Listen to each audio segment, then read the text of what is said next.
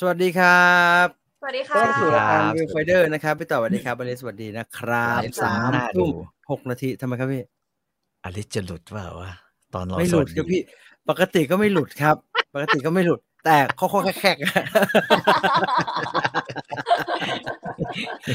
อ่ะกลับมาเจอกันเป็นปกตินะครับ ทุกวันเสาร์ ครับ แบบนี้ 3 ทุ่มนะครับกับ Viewfinder นะใครอยากจะคุย จ้ะ เรื่องอะไร จะชวน อืม ไปคุยทางไหนก็ว่ากันไปตามนั้นครับเราไลฟ์กัน 1 ชั่วโมงครึ่งนะครับจนถึง 3 ทุ่มครึ่งนะครับ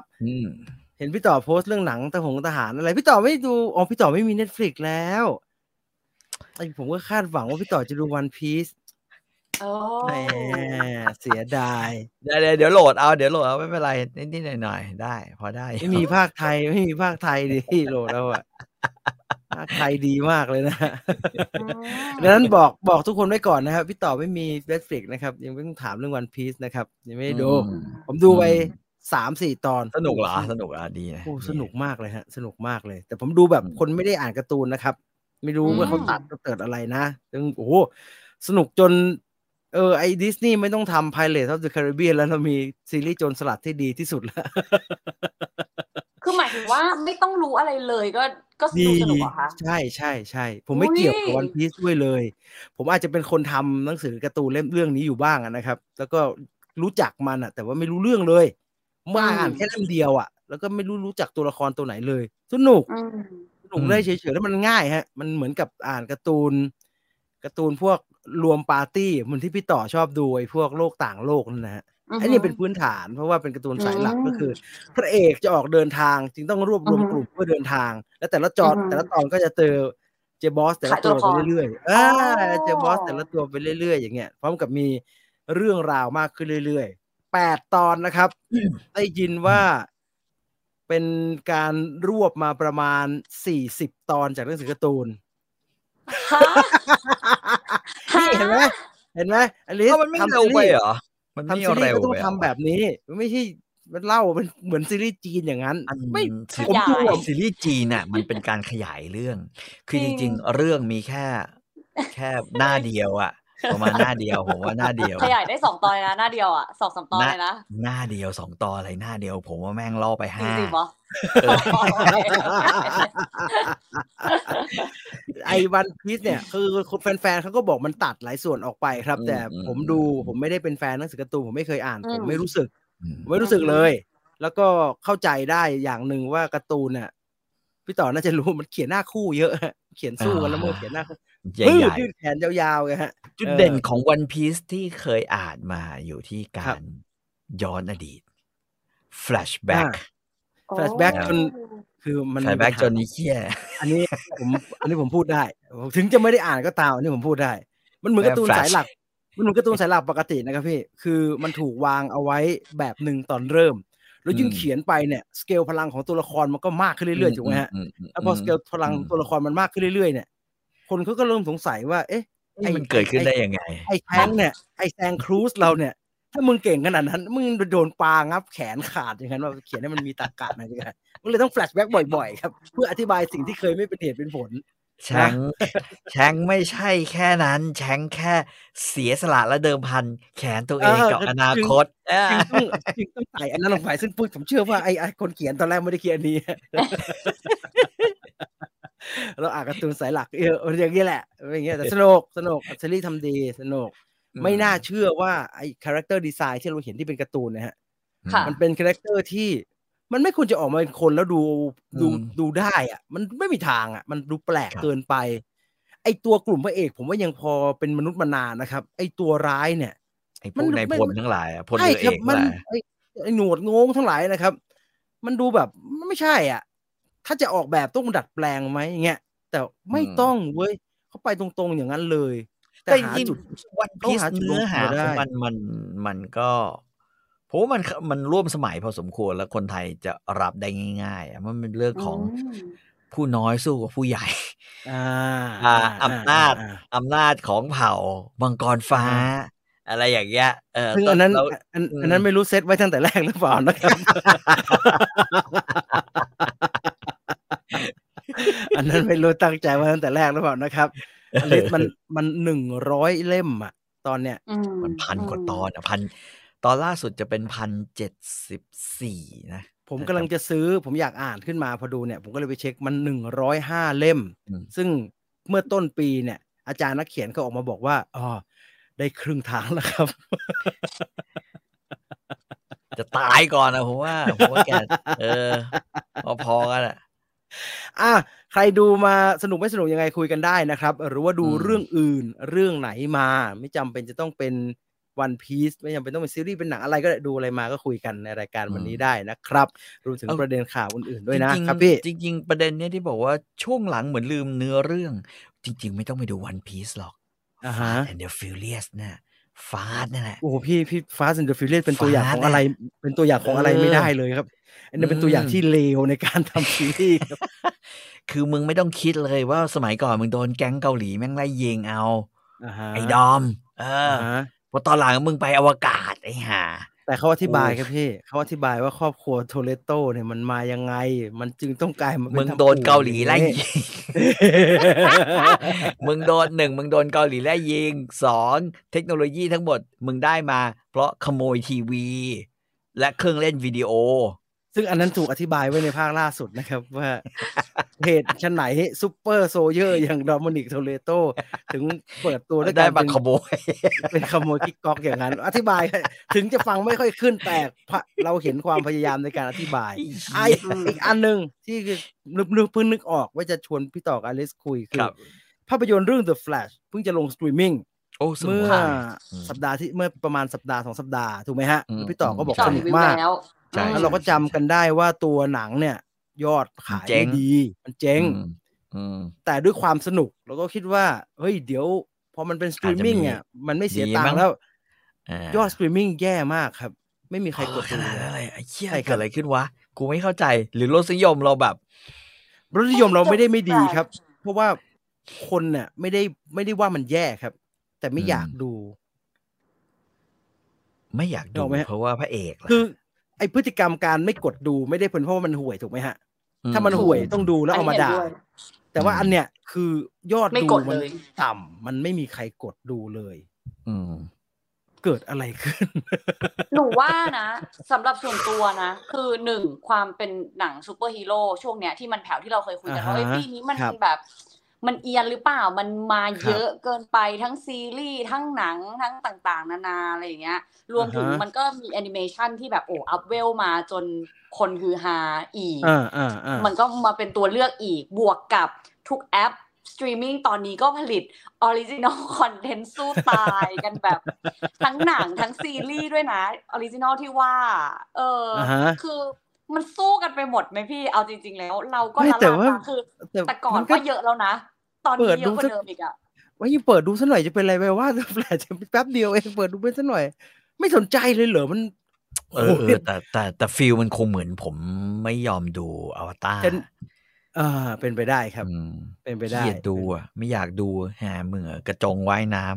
ำไม่ชอบหนังสัตว์หนังแบบประเภทแบบว่าธรรมชาติอะไรอย่างเงี้ยและไอ้นี่แหละฮะทำไมคนจะไม่อยากดูล่ะครับมันมีทั้งแบทแมนซูเปอร์แมนและเดอะแฟลชอยู่ในแผ่นเดียวกันที่เราเห็นอย่างนี้เลยนะครับแล้วก็เขาก็พูดกัน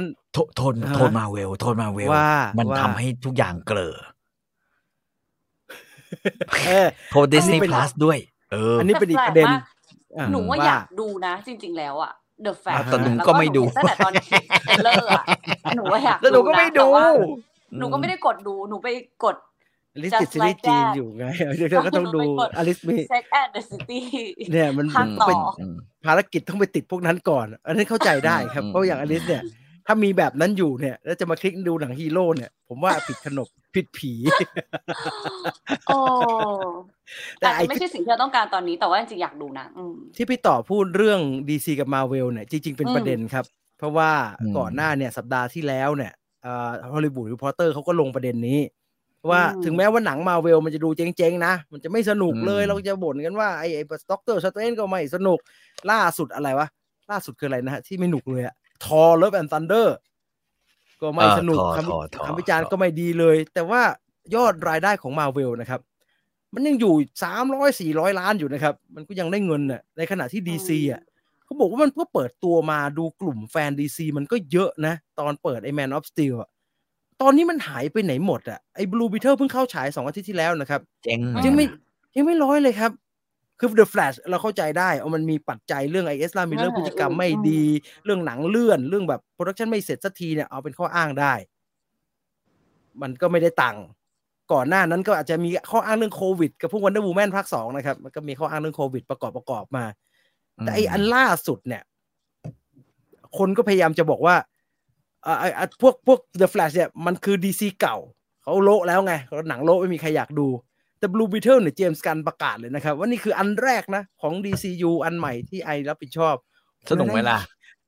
คนดูแล้วบอกสนุกเหมือน The Flash เลยครับคนดูแล้วบอกสนุกคือใช่ครับแต่ว่าพลังดึงดูดมันน้อยมากเลยแล้วก็ฐานแฟน DC มันหายไปไหนหมดครับตายคือมาเวลเนี่ยมาเวลเนี่ยจะห่วยยังไงก็ตามนะฮะเขาก็มีกลุ่มของเขาที่กูก็ดูอ่ะแล้วมันก็เยอะพอเนี่ยไอ้แฟน DC มันไปเนี่ยมันย้ายฝั่งมาอยู่มาเวลหมดเกิดอะไรขึ้นไม่เข้าใจส่วนหนึ่งบูบิเทอร์ดาราด้วยป่ะพลังดารา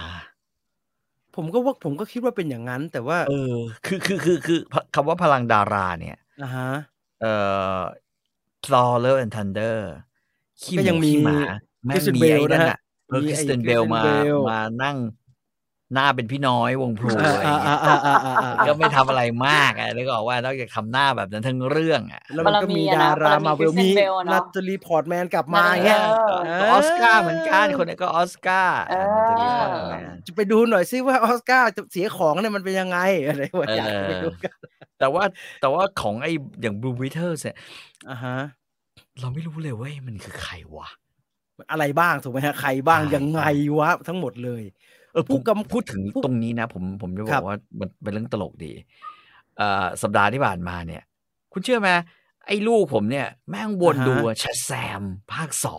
2เพราะมันดูแบบสนุกสนานมากเลยนะชัดแซม2เนี่ยชัดแซมเนี่ยเป็นอีกอันนึงครับที่อยู่ในตารางนี้ว่ามันได้เงินน้อยจนแบบน้อยจนทุเรศนะฮะชัดแซมนี่หนักสุดนี่ไงนี่คืออะไรที่แบบผมแปลกใจเพราะว่า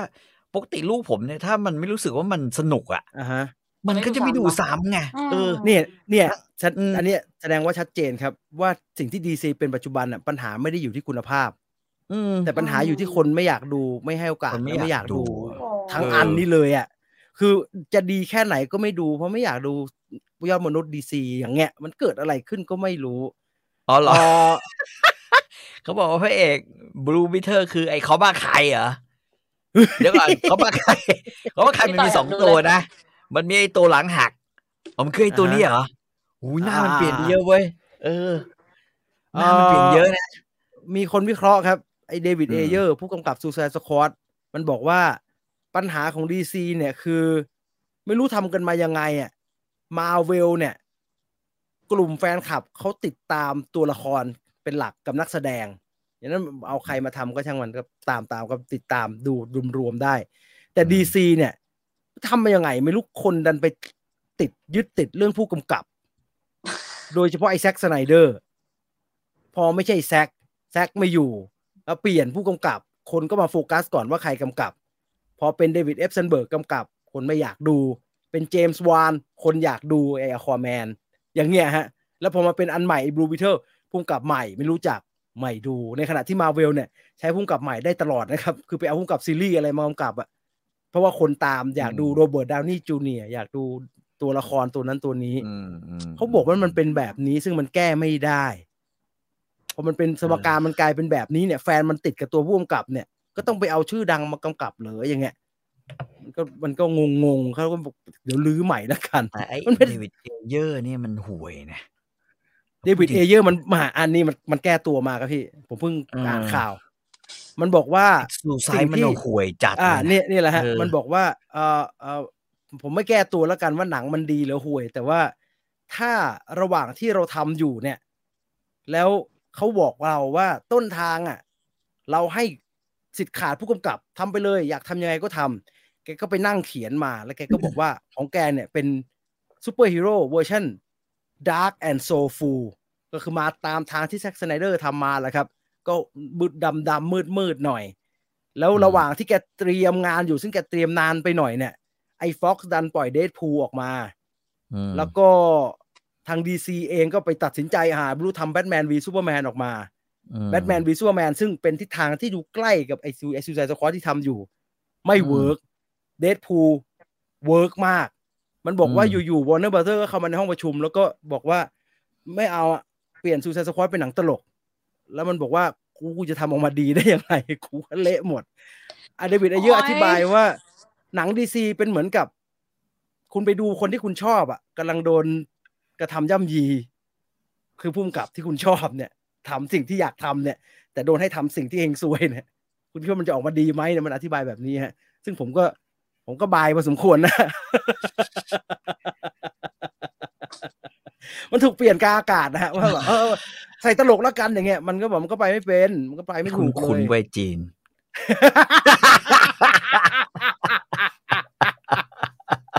มึงคุณเว้ยเคยเจอเว้ยอย่าเขี่ยมากครับไอ้ประเด็นเนี่ยผมถึงเข้าข้างเดวิดเอเยอร์เพราะผมอิน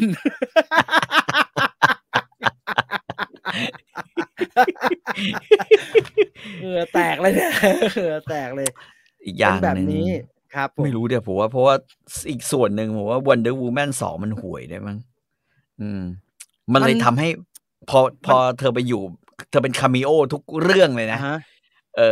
ไอ้ Wonder Woman 2เนี่ยถ้าเราสังเกตกับ Wonder Woman มันจะไ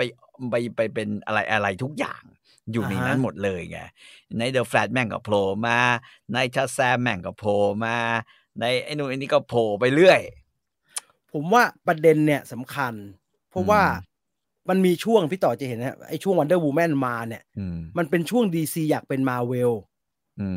อยากเทคคอนโทรลและทุกอย่างให้มันกลมเป็นลูกเดียวกันไปพร้อมๆกัน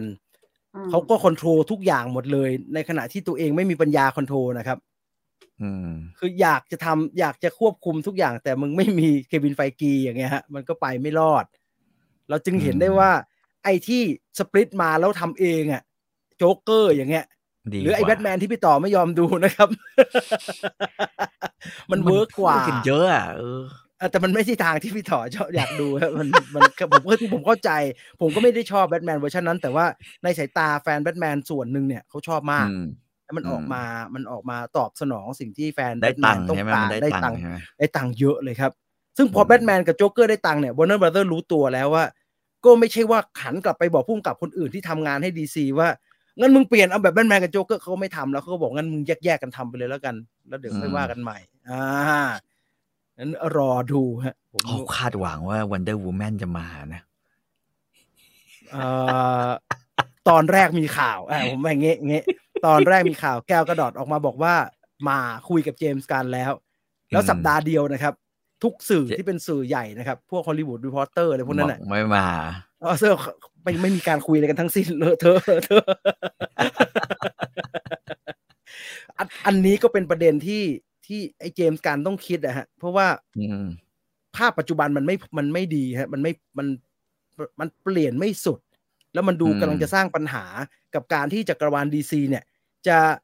จะเป็นอันใหม่ไปเลยก็ไม่ใช่จะเป็นอันต่อจากอันเก่าเลยก็ไม่ใช่บางตัวเฮียมันยังอยู่ไอ้พวกอแมนดาวอลเลอร์ฮะยังเล่าอยู่ในขณะที่บางตัวละครซูเปอร์แมนทำไมเปลี่ยนวะตกลงอันเนี้ยที่เจมส์กันทำเนี่ย DCU ที่เรียกเนี่ยมันคือของใหม่หรือของเก่ากันแน่เนี่ยไอ้เจมส์กันยังมา define อันนี้ไม่ได้ครับนั้นอันเนี้ยอาจจะส่งปัญหาได้เพราะว่าอย่างเจสันมัวเนี่ยที่บอกเป็นอควาแมนนะครับก็จะเป็นอควาแมนถึงแค่เนี่ย and the Lost Kingdom เนี่ยแล้วก็จะกลับมาเล่นเป็นตัวอะไรก็ไม่รู้เพิ่งคุยกับเจมส์กันเนี่ยคนก็แฟนก็งงว่ามันจะออกมายังไงวะก็อาจจะนำมาซึ่งสิ่งที่เป็นอยู่ปัจจุบันนะครับมึงก็ทำไปแล้วกันกูก็มึงมีหน้าที่ทำกูมีหน้าที่ไม่ดูอย่างเงี้ยไม่รู้มันงงมันงงแล้วรอดูแล้วกันรออีกนานหน่อยแล้วกันครับเพราะว่าเขาประท้วงกันอยู่มีอันเนี้ยมีคนเขาถามมาในรายการแล้วผมตอบไม่ได้ผมถามอลิสน่าจะตอบได้อลิสเห็นที่เขาประท้วงเรื่องสมาคมผู้นักแสดงสมาคมนักเขียนไหมมีคนถามเยอะเลยว่าถ้าบ้านเราจะทำแบบนั้นน่ะรวมกันเนี่ยเหมือนเป็นยูเนียนอย่างนั้นน่ะทั้งพี่ต่อทั้งอลิสพอทราบไหมฮะว่ามันจะเกิดขึ้นได้ไหม เอาทางอลิสก่อนทำไมไม่ตอบถึงคิดว่าไม่ได้อ่ะเพราะว่าคือมันไม่มีการทำเป็นยูเนียนจริงๆจังๆนึกออกป่ะคือบ้านเราน่ะความแข็งแรงของระบบยูเนียนเนี่ยสหภาพมันไม่มีมันไม่เคยมีมันเป็นสังกัดเสียด้วยซ้ำไปอย่างพี่ต่อเนี่ยผมว่าเราตัวอย่างได้เห็นภาพได้ สมมุติว่าเราจะบอกว่าเราขอปรับค่าเขียนน่ะให้มันมีมาตรฐานน่ะเราต้องจัดเลยว่าใครมันควรจะได้เท่าไหร่แล้วมีมาตรฐานน่ะแล้วไอ้คอลัมนิสต์ควรจะได้เงินแบบอย่างยุติธรรมเนี่ยแล้วจะต้องจ่ายยังไงอะไรแบบเนี้ยเราจะรวมกันได้จริงๆไหมพี่ไม่ได้ยูเนียนคอลัมนิสต์เนี่ยเพราะว่าเขาจะถือว่าธุรกิจการคือในทุนจำนวนมากอะฮะเขาจะมองว่าธุรกิจของการเขียนหรือการลงมือเขียนงานหรืออะไรสักอย่างมันเป็นงานที่ไม่ค่อยมีต้นทุนเขาจะไม่จ่ายแพงเพื่อจะให้คือแค่จ่ายให้มึงก็ดีแล้วมันจะมีลักษณะแบบนี้เพราะฉะนั้นการเขียนบทการอะไรเนี่ยก็ลักษณะเดียวกันในทุนเราแทบจะไม่ให้ค่ากับมันสมองถึงแบบการเขียนแล้วถ้าในเชิงคนทำงานล่ะครับเราจะนัดกันไม่ทำพร้อมกันเนี่ยมันเป็นไปได้ไหมเขาบอกเดี๋ยวกูจ้างเด็กใหม่ เด็กที่ยังไม่อยู่ในยูเนียนไม่ต้องก็จ้างเด็กใหม่เผลอๆมีไอ้พวกแก่ๆที่อยู่ในยูเนียนนะครับแอบฟินฟินแล้วเอาแบบประชาชนเมียมารับไม่มีทางอลิสอยู่ในคนทำงานโปรดักชันกว่าผมก็พี่ต่อแล้วตอนเนี้ยเป็นไปได้ไหมเป็นไปได้ไหมนักแสดงด้วยหนูเชื่อว่าเป็นไปได้นะครับเป็นไปได้ในเชิงที่ว่าคือหนูรู้สึกว่าความรู้เรื่องศิลปะการละครความรู้เรื่องการทำงานหรือแม้กระทั่งการเรียนพ่วงไปกับกฎหมายหรืออื่นๆอะไรอย่างเงี้ยการที่เด็กเริ่มค้นคว้าเรื่องนี้อะไรอย่างเงี้ยหนูว่ามันมาเร็วขึ้นและไวขึ้นคืออย่างเมื่อปีก่อนเนี่ยค่ะหนูก็มีเด็กนิสิตที่เรียนกับหนูเนี่ยที่สนใจเรื่องของกฎหมายด้านนี้โดยเฉพาะมันมีอะไรแค่ไหนแล้วมีในส่วนไหนบ้างนี่คือเด็กปีหนึ่งที่สนใจอยากรีเสิร์ชเรื่องนี้ตั้งแต่วันนี้นั่นแปลว่าคนรุ่นใหม่สนใจเรื่องนี้จริงๆบวกกับหนูว่าคนที่เรียกว่าไงดีพอคนกลุ่มหนึ่งเข้ากระจายอยู่ในวงกว้างเข้าไปทำงานเข้าไปเป็นตำแหน่งที่สูงขึ้นหรือแม้กระทั่งการทำงานร่วมกับองค์กรต่างประเทศที่เข้ามาให้ทุนหรือว่าใดๆก็ตามแต่อะไรเงี้ยหนูว่ามันมีโอกาสเป็นไปได้มากๆเลยนะคือตอนนี้สิ่งที่หนูเห็นก็คือแต่ละบริษัทละกันโดยเฉพาะบริษัทที่อาจจะต้องเรียกได้ว่ามีต้นทุนที่มากกว่าหน่อยอย่างนี้ละกันนะเขาก็เริ่มที่จะวางระบบหรืออย่างน้อยก็มีวิชั่นมิชชั่นที่จะสร้างให้มันเกิดขึ้นอย่างเช่นเรื่องเวลาในการทำงานกี่ชั่วโมงพอในกองถ่ายหรืออะไรเงี้ยแปลว่าอย่างน้อยเราเห็นแล้วนะว่าพยายามใช่แล้วหลายๆกองมันก็ทำได้แล้วด้วยไม่ใช่ว่าทำไม่ได้นั่นแปลว่าเฮ้ยมันมีโอกาสนี่และอย่างเรื่องสหภาพ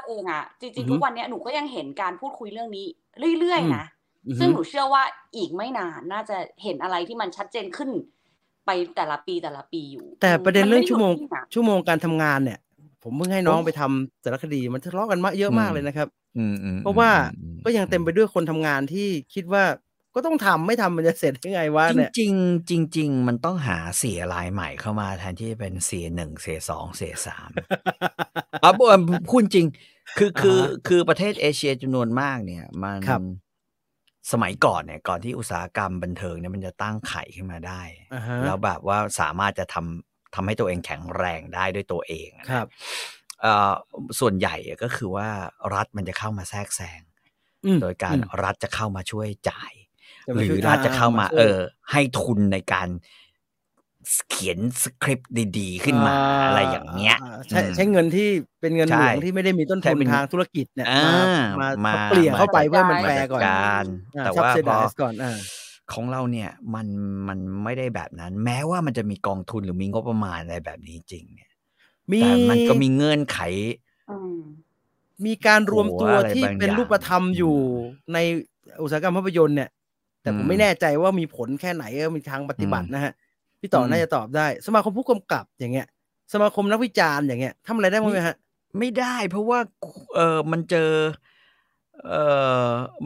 ข้อกำหนดเนี่ย นะฮะอย่างเช่นบอกว่าถ้าคุณอยากจะเข้าร่วมโปรเจกต์นี้ที่มีรัฐบาลเป็นเกี่ยวข้องเนี่ยคุณก็ต้องหนึ่งสคริปต์ที่เขียนมาต้องว่าด้วยเรื่องราวของรักชาติศาสนาพระมหากษัตริย์อะไรเงี้ยไม่ขัดแย้งต่อศีลธรรมอันดีไม่เหี้ยมันก็จะไล่มาเรื่อยๆใช่ไหมจนกระทั่งแบบว่าแล้วหนักกว่านั้นก็คือการส่งงานให้รัฐเนี่ยแม่งต้องบันทึกเหี้ยอะไรที่แบบวุ่นวายยิ่งกว่าเดิมอีกนะเพราะฉะนั้นรัฐบาลหรือหน่วยงานที่เป็นองค์กรอิสระที่อยู่ภายใต้งบประมาณพรบงบประมาณไม่มีทางที่จะเข้ามาทดแทนใดได้เพราะว่าแค่คิดว่าจะเอาเงื่อนไขเข้ามาทำให้บรรดาผู้กำกับสร้างสรรค์อยู่ในกรอบเนี่ยมันก็จบแล้วเนี่ยผ่านมา 3-4 รอบไม่ใช่ 3-4 รอบว่าเป็น10 รอบแล้วไอ้เรื่องอยู่ๆหนังได้ฉอ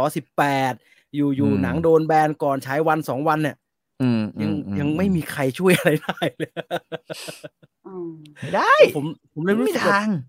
การรวมกันมันทำไมมันไม่ค่อยมีแรงเลยมันทำอะไรไม่ค่อยได้มันต่อรองอะไรไม่ค่อยได้เลยเนี่ยผมจึงเป็นห่วงว่าถ้าณวันเนี้ยการรวมกันนี้แค่เรื่องพวกเนี้ยยังต่อรองอะไรไม่ได้เลยเนี่ยเรื่องใหญ่ที่เราคุยเนี่ยเรื่องที่ฝรั่งมันทำอยู่เนี่ยโหเราทำได้ว่าผมกับพี่ต่อเนี่ยอาจจะมองแบบคนแก่มากนะนึกไม่ออกไงเรานึกไม่ออกแต่ว่าถ้าอย่างอลิสอยู่ใกล้กับคนรุ่นใหม่เยอะเนี่ยผมว่าจริงๆก็อาจจะเป็นไปได้เพราะว่าอย่างเราเห็นภาพใหญ่อย่างผลเลือกตั้งครับพี่ต่อ อย่างน้อยๆมันยังออกมาแบบเนี้ยถึงมันยังไม่เปลี่ยนแต่มันดูมีแนวโน้มว่ามันจะเกิดการเปลี่ยนแปลงผมคิดว่าสิ่งหนึ่งก็คือว่าเอาจริงๆเนี่ยผมว่าเขาก็ไม่ได้อยากจะแบบไปเอาอะไรแบบนั้นแล้วไงในเมื่อตอนเนี้ยมันมีระบบสตรีมมิ่งมันมีระบบที่แบบมันย่อยกว่าเดิมแล้วเสียใจหนักกว่าเดิมพวกเสียสตรีมมิ่งทั้งหลายเนี่ยในการแบบว่าใช่ไหมฮะให้งบในการสร้างเนี่ยผมว่ามันจะมุ่งไปทางนั้นมากกว่าคนเขียนนะฮะเคยคุยคนเขียนน่ะเขา prefer เขียนงานให้ลูกค้าที่เป็นต่างชาติมากกว่าด้วยซ้ำไปนะฮะตัวเนี้ยใช่เวลาสตูดิโอต่างประเทศจ้างเขียนคอนเทนต์ไทยนะแต่ว่ามันเป็นงบต่างประเทศมันดูวิธีการทำงานมันทำงานมันดูแฟร์กว่ามันดูโอเคกว่ามั้งไม่รู้ไม่แน่ใจแต่จำเป็นต้องรวมไหมเอาอย่างงี้ถ้าเกิดว่าได้ไม่ได้รวมตัวได้มันก็ดีแต่ไม่มีทางที่จะรวมได้เพราะว่าทุกคนล้วนแล้วแต่มีสังกัดแล้วกันสมมุติมีความว่ารุ่นพี่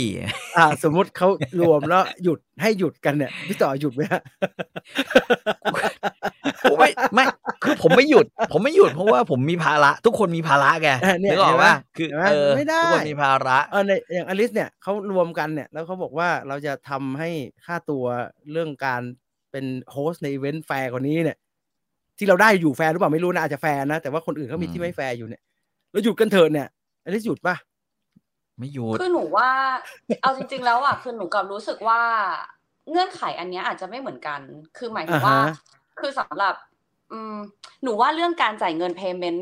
ในอุตสาหกรรมนี้ก็เป็นอีกเรื่องหนึ่งอ่ะมันคนละเรื่องกันมันก็เป็นอีกประเด็นหนึ่งมันเป็นอีกประเด็นหนึ่งใช่รวมถึง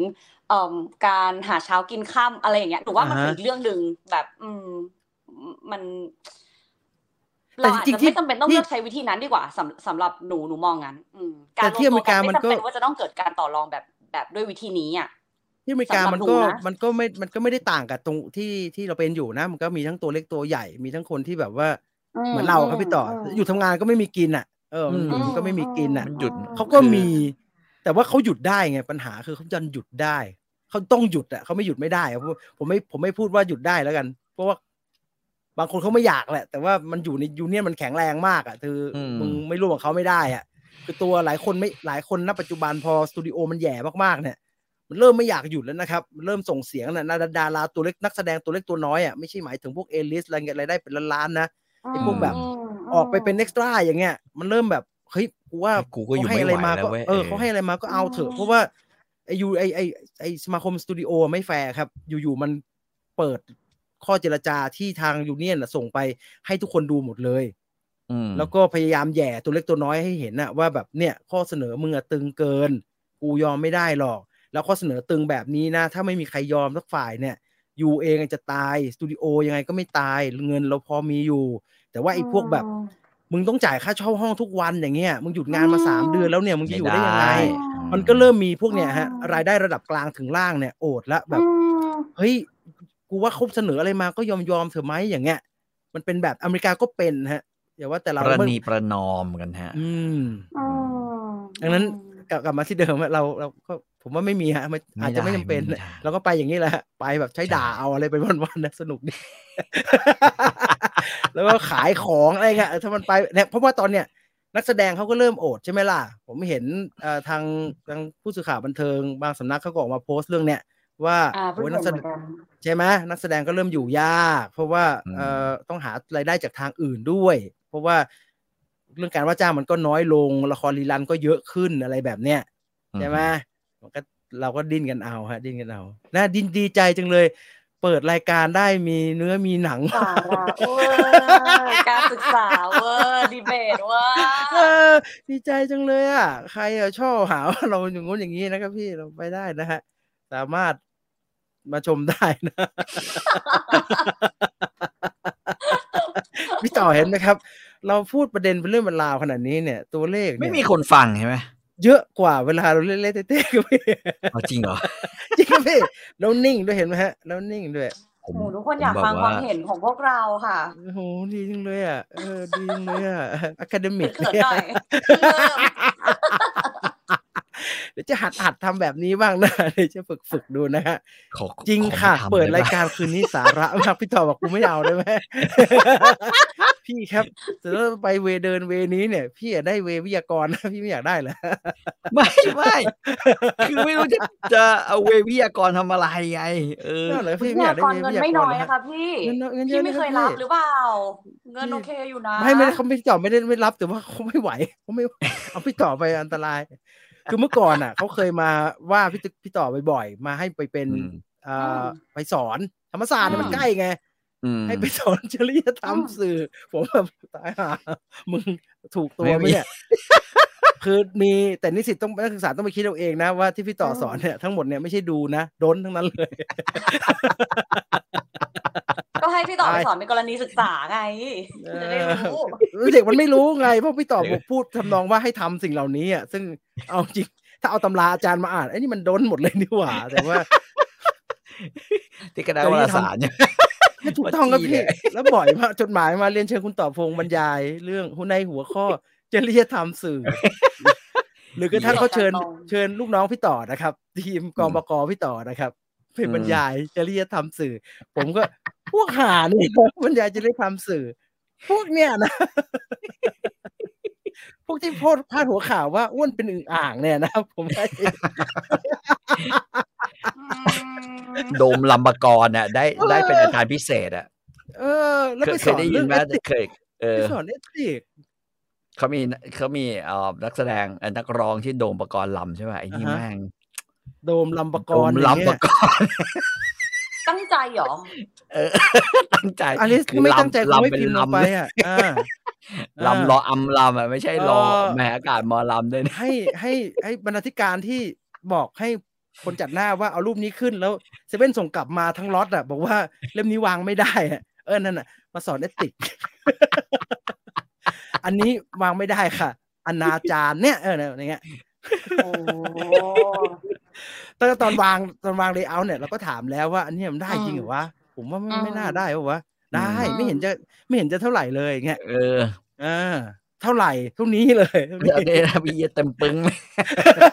ทุกวันนี้ไม่เอาลองกล้วยแขกยังไม่หมดเลยแล้วไปแจกใครก็ไม่ได้เพราะว่าประธานโทษอุจาดจริงฮะอุจาดจริงฮะอันนี้อุจาดเลยอุจาดกระจากกระโดดทำไมอ่ะพี่ต่อทำไมอ่ะแต่อันนั้นผมไม่ได้ทำนะพี่ต่อไม่ได้ทำพี่ต่อไม่ได้ทำไอ้เหี้ยจะเดียววะไม่แต่ว่ายุคนั้นน่ะอลิสต้องเข้าใจมันเป็นยุคเดียวกับที่สยามสปอร์ตทำสยามบันเทิงอ่ะแล้วก็มันมีก็10 สตาร์อย่างนั้นน่ะยุคสมัยที่เวลาเราไปอีเวนต์ช่างภาพนิ่งทุกคนนอนถ่ายอ่ะแฟชั่นโชว์อ่ะงัดหรือว่าจังหวะที่ผมไปถ่ายดาราไปทำแบบไปดูแลน้องๆผู้ด้อยโอกาสอย่างเงี้ยแล้วช่างภาพทุกคนจ่ออยู่ตรงโต๊ะที่กำลังทำกิจกรรมกันอยู่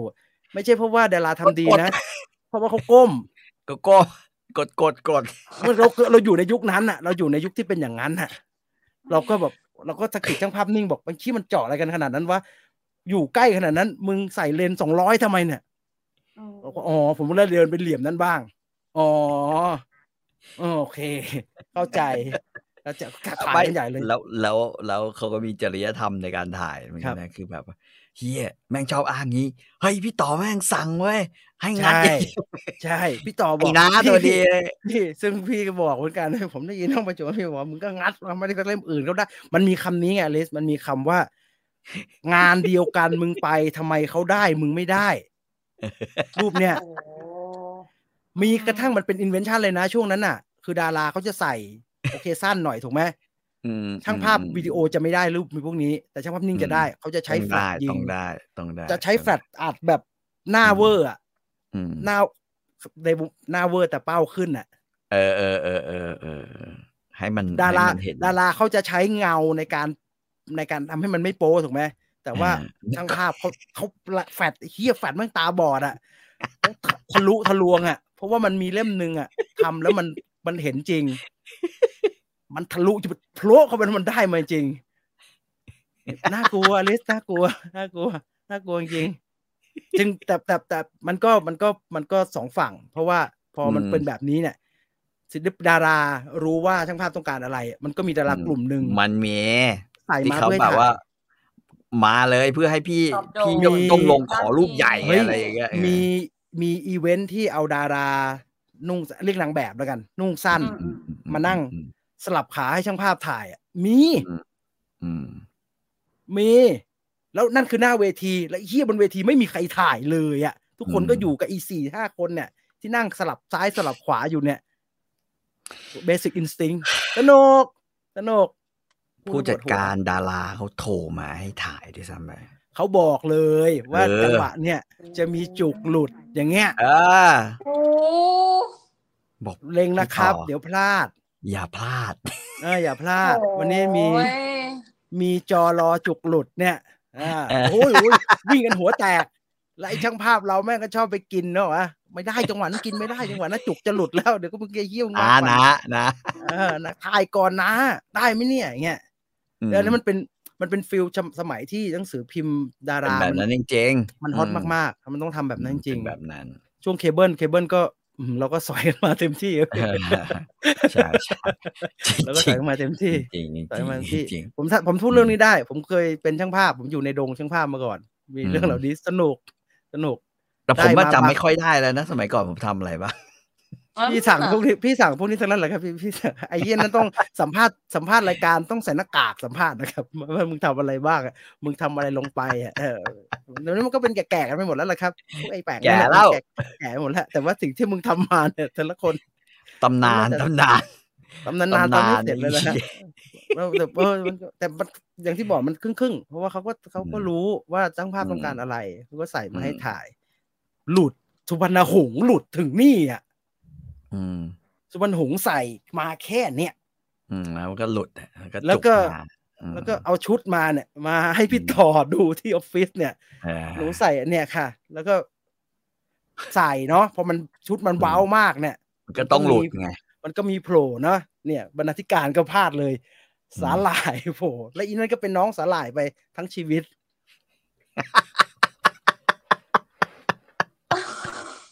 ผมจำได้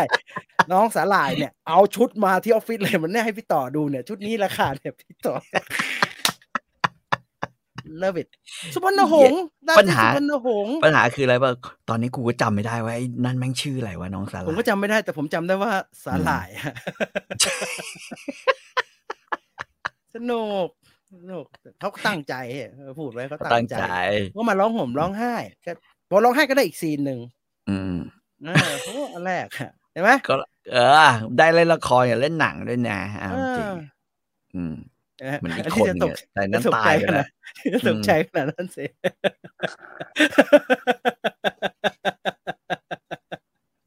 ถูกใจขนาดนั้นสิยิ่งพวกงานหนังสือผู้ชายโอ้โหมึงแต่งกันโอ้ยังไงก็มาโอ้โหเอาเทปไปสักแถวนึงถ่ายไม่พอถ่ายเจาะกันโอ้โหทะลุ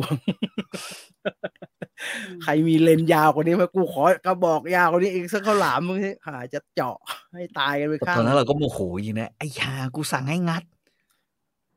แล้วก็พี่ไอ้เหี้ยไม่พอมึงไม่ต่ำกว่านี้มึงนอนพี่ผมนอนไปไหมเอาจอบไปเหรอยังไม่ขุดแล้วมันโอ้โหอลิสมันไตภาคีเลยนักข่าวต้องการดาราให้ถ่ายอีเวนต์ออร์แกไนซ์ก็จัดพื้นที่ให้ถ่ายเพื่อให้ได้ภาพลักษณะนั้นเขาจัดหลุมให้ช่างภาพถ่ายให้ได้อย่างนี้เลยอย่างเงี้ยมันเป็นอย่างนั้นแหละเป็นเรื่องช่วยไม่ได้มันไม่มีแล้วมาถึงปัจจุบันมันไม่มีแล้วมันเลิกไปหมดแล้วเพราะว่าหลายคนที่อยากโชว์เขาก็โชว์เองเขาก็อาศัย Instagram ส่วนตัวในการโชว์ไปเลยเราไม่โอ้โหเราไปเจาะเท่าไหร่ก็ไม่ได้เท่าที่เขาเปิดเองนะหรอไหมเขาเปิดเองให้เห็นก็เยอะอย่างเงี้ยยังไงดีอ่ะต้องรู้สึกยังไงดีตอนเนี้ย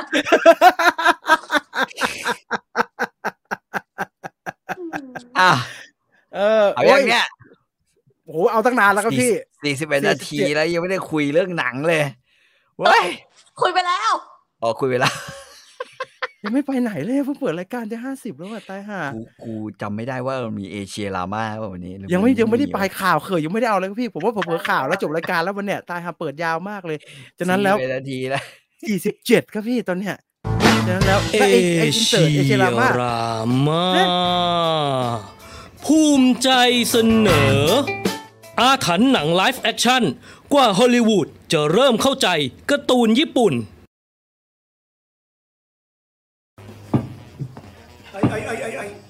สุดท้ายฮอลลีวูดก็ประสบความสำเร็จกับการหยิบเอางานจากญี่ปุ่นมาสร้างเป็นหนังหรือซีรีส์ฉบับคนแสดงสักที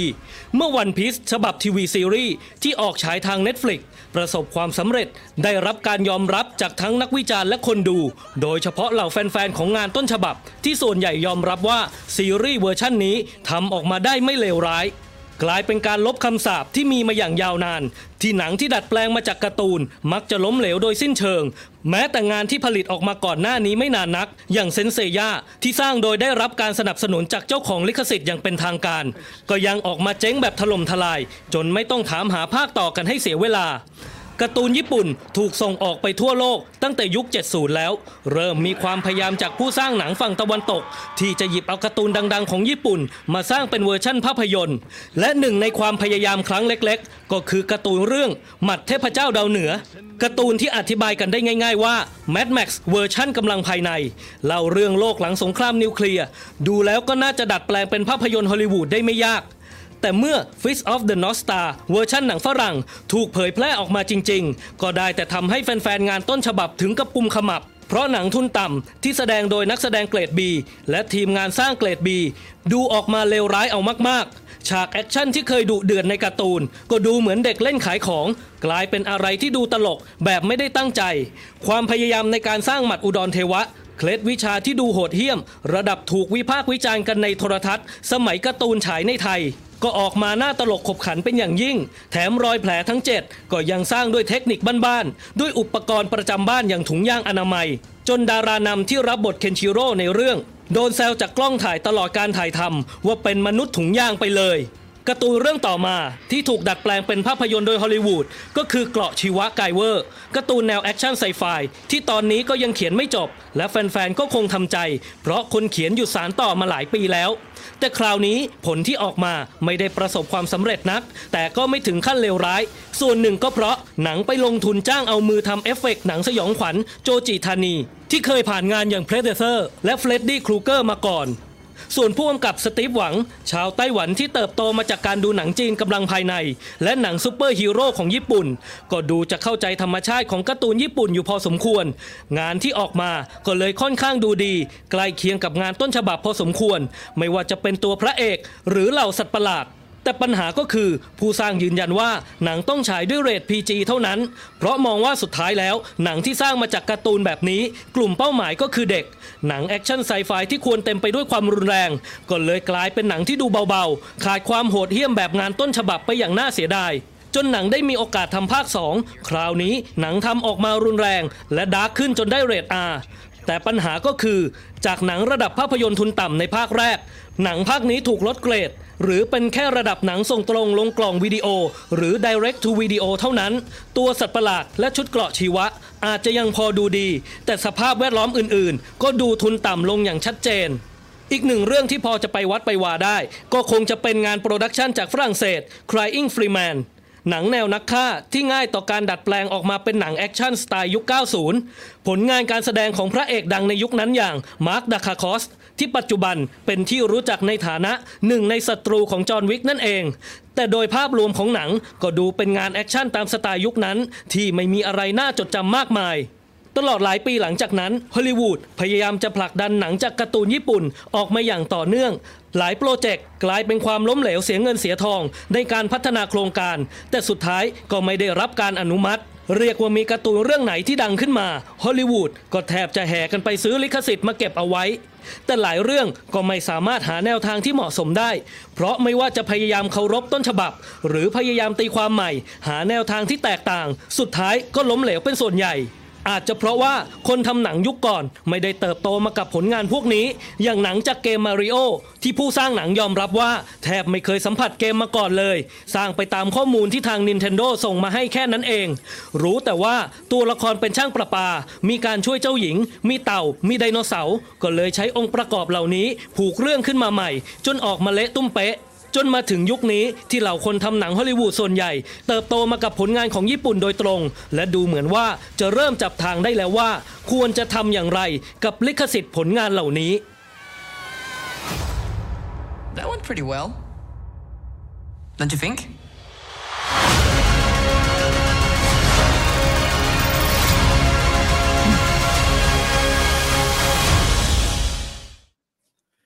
สุดท้ายวันพีซเป็นซีรีส์ที่ทำให้เราเห็นนะครับว่ายังเป็นไปได้อยู่การเอาการ์ตูนอย่างไอ้ มาทำเคนชินเนี่ยทำออกมา4 ภาคอันนั้นมันคนทำเคนชินนั้นญี่ปุ่นทำครับหรือ ญี่ปุ่น ฝรั่ง ทำครับ ทำวะ ญี่ปุ่นครับญี่ปุ่นไม่ใช่ Warner Brother ทำเหรอฮะ